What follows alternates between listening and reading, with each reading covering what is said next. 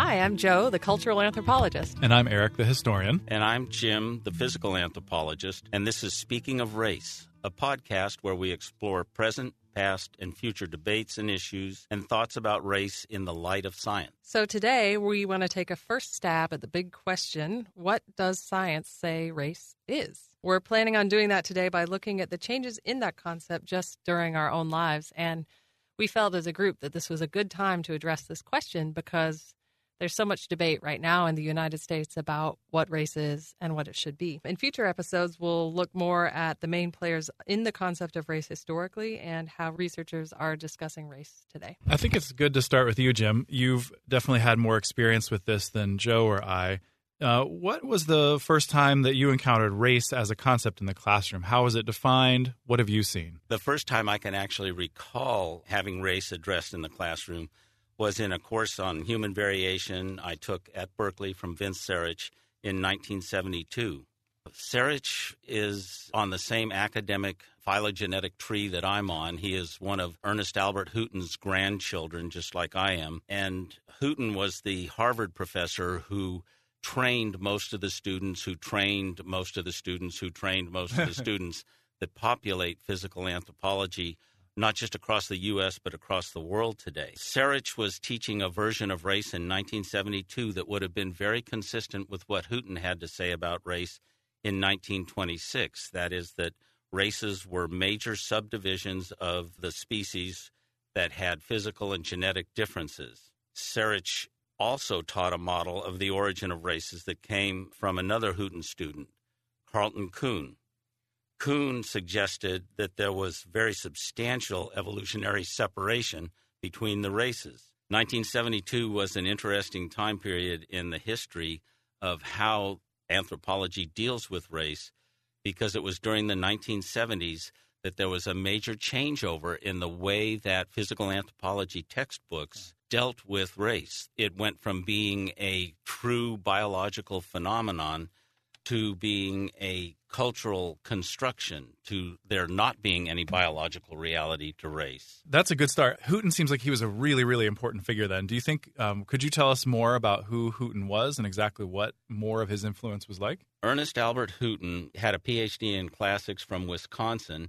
He had been awarded a Rhodes Scholarship, and he delayed taking it. When he finally did take it, he had become interested in archaeology, and he pursued the study of archaeology at Oxford. But during that process, he also began looking at skeletons, and that introduced him to the Scottish anatomist by the name of Sir Arthur Keith. Keith today is best known historically for his role in accepting the Piltdown fraud as a valid human fossil, as a representation of the earliest origins of humans in the British Isles. Knowing what we know today about Keith's attitude on race, it makes perfect sense that he would argue for a British origin for humans because he was extremely both racial and racist in his views, and he shared those views with Hooton, and Hooton really brought a lot of the racialist thinking into the discipline of physical anthropology in the U.S.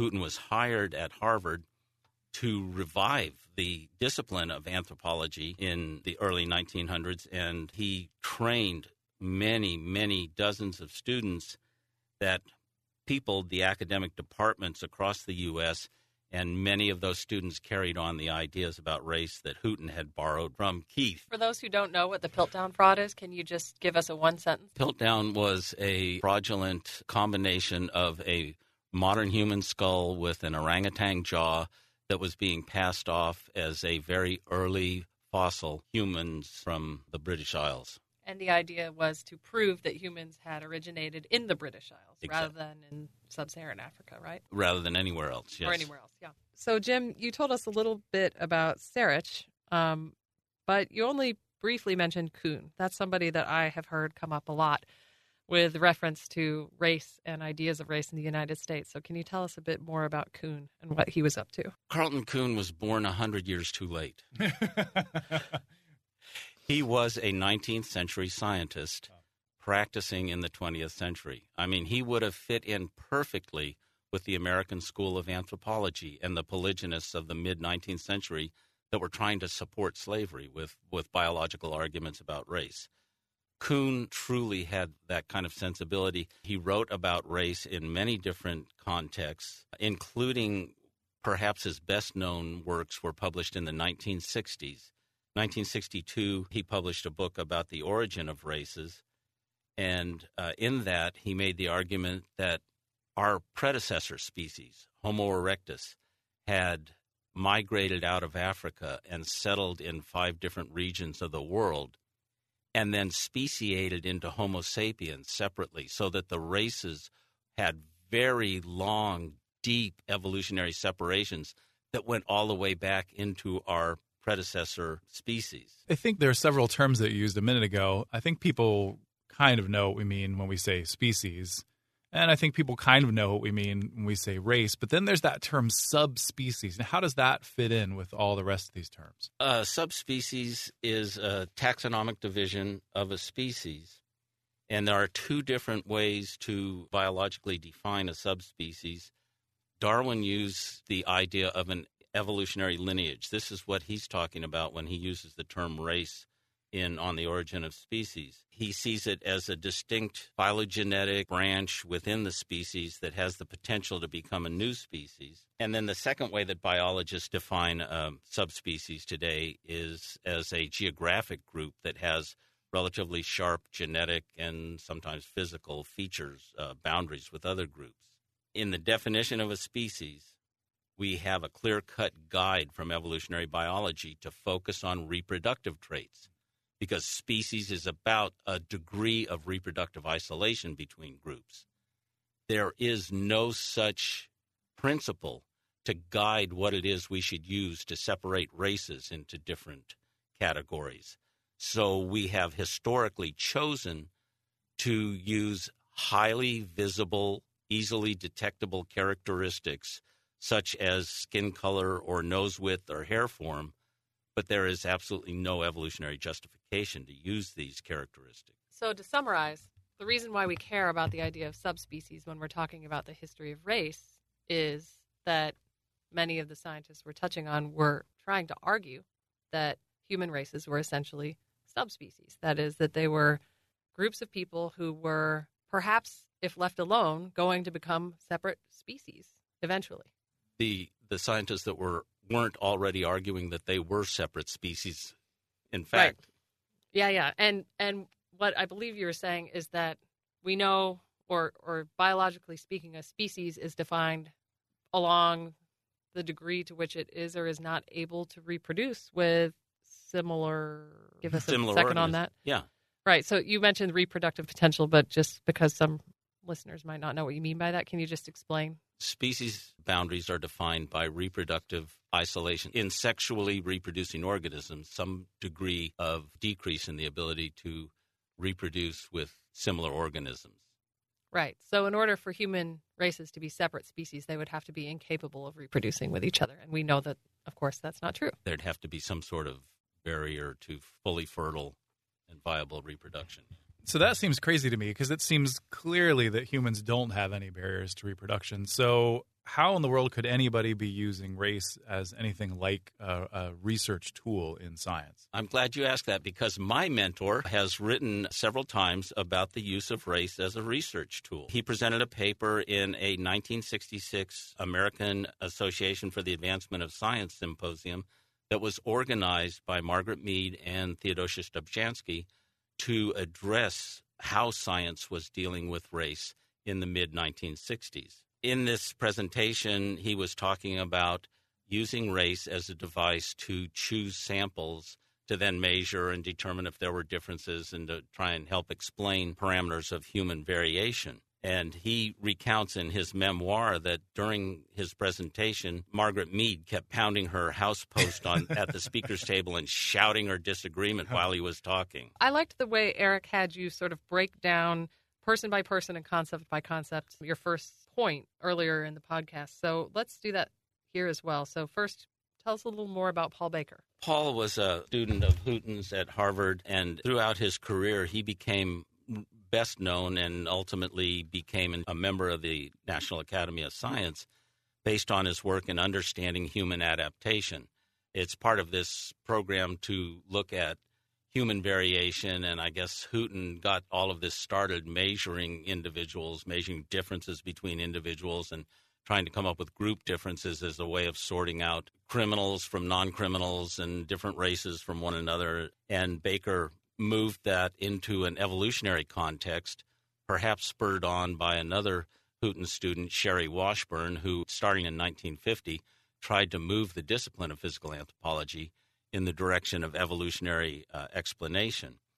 So Paul looked at different groups and tried to measure thermoregulation, heat and cold stress, and how different groups. In his dissertation, he was looking at black and white GIs and how they adapted to heat stress in the desert.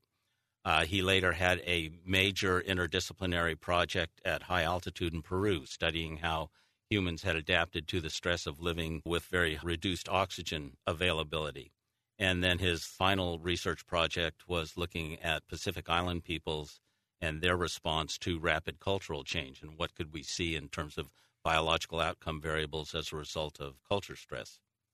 He also played a major role in getting human adaptation a legitimate role in both national and international scientific bodies in anthropology and outside of anthropology. You mentioned Margaret Mead, one of my personal heroes.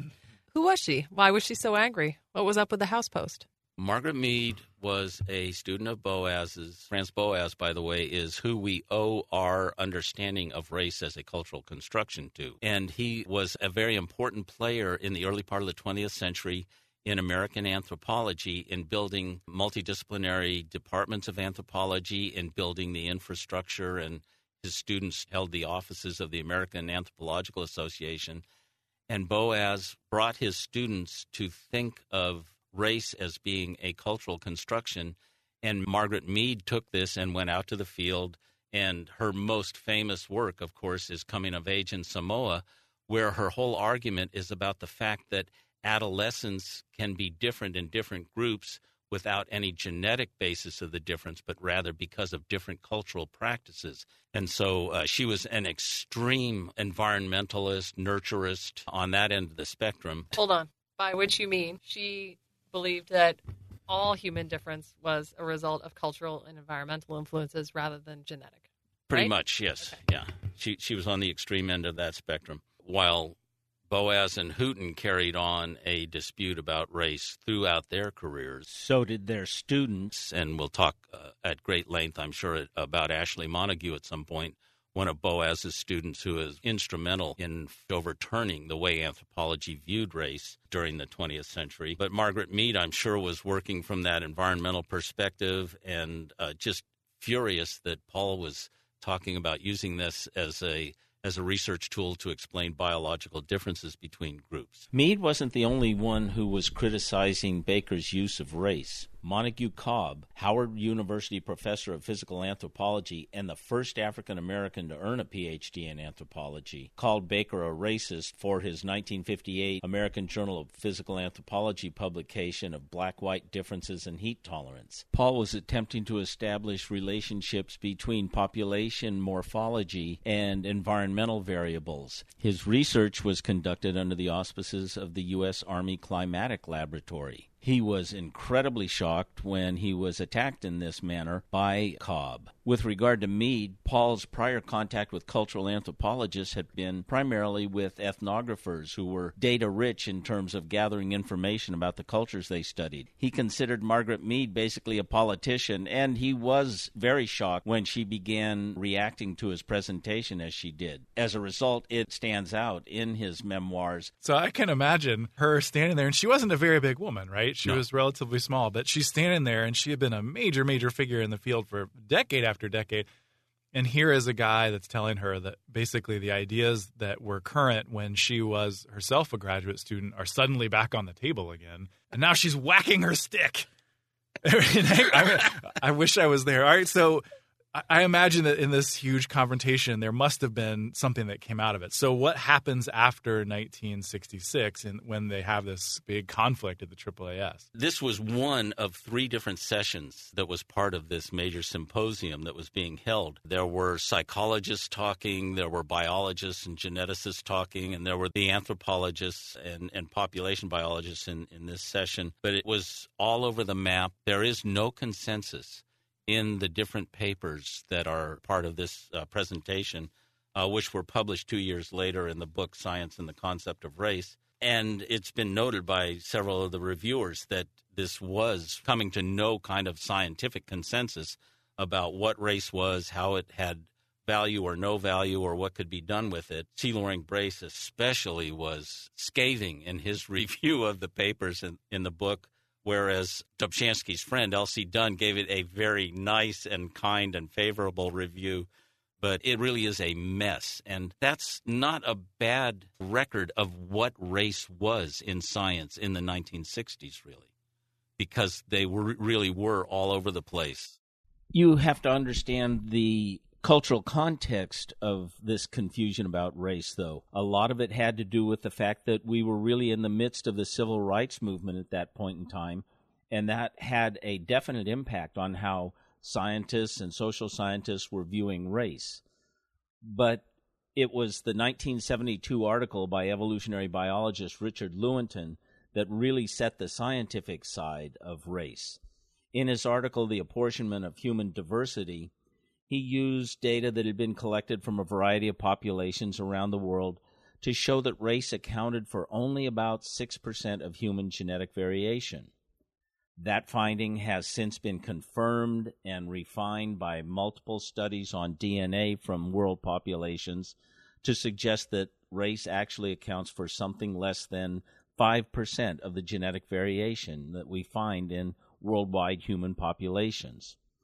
This illustrates how little race accounts for patterns of human biological variation and why we should stick to a cultural, not a biological definition of the phenomenon of race. We'll talk more about using this technology to try to understand race and biology when we talk about the Human Genome Project and how it had an impact on more recent ideas about race and biology.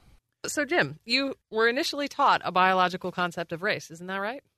Yes, that's what Sarich taught me, yes. So what's your definition today? What's your working definition of race today? I use a cultural constructivist definition of race. My very favorite statement of that is the statement that Jonathan Marks gives, that race is the intersection of difference and meaning. In that, he emphasizes that all humans differ from one another biologically. And then what we do is we look around and we choose what differences we're going to privilege and what differences we're going to ignore. And in the past, it's fallen very heavily on the side of highly visible features like skin color and facial features and hair form and things like that. And, of course, where it became politically and economically significant to emphasize these differences, that concept has grown. Where it was less important, that concept has kind of withered. I should note that another of my favorite takes on race is the definition offered by the anthropologist Audrey Smedley. She emphasizes the folk nature of race by calling it a worldview, a cosmological ordering system. In her definition, she also explicitly includes the fact that racial groups are conceived as unequal by nature and therefore are capable of being ranked along a superiority to inferiority continuum. We'll consider other attempts by scientists to define race in subsequent episodes. I'm Jim Bindon, an emeritus professor of biological anthropology at the University of Alabama. I'm Jo Weaver, biocultural anthropologist at the University of Alabama.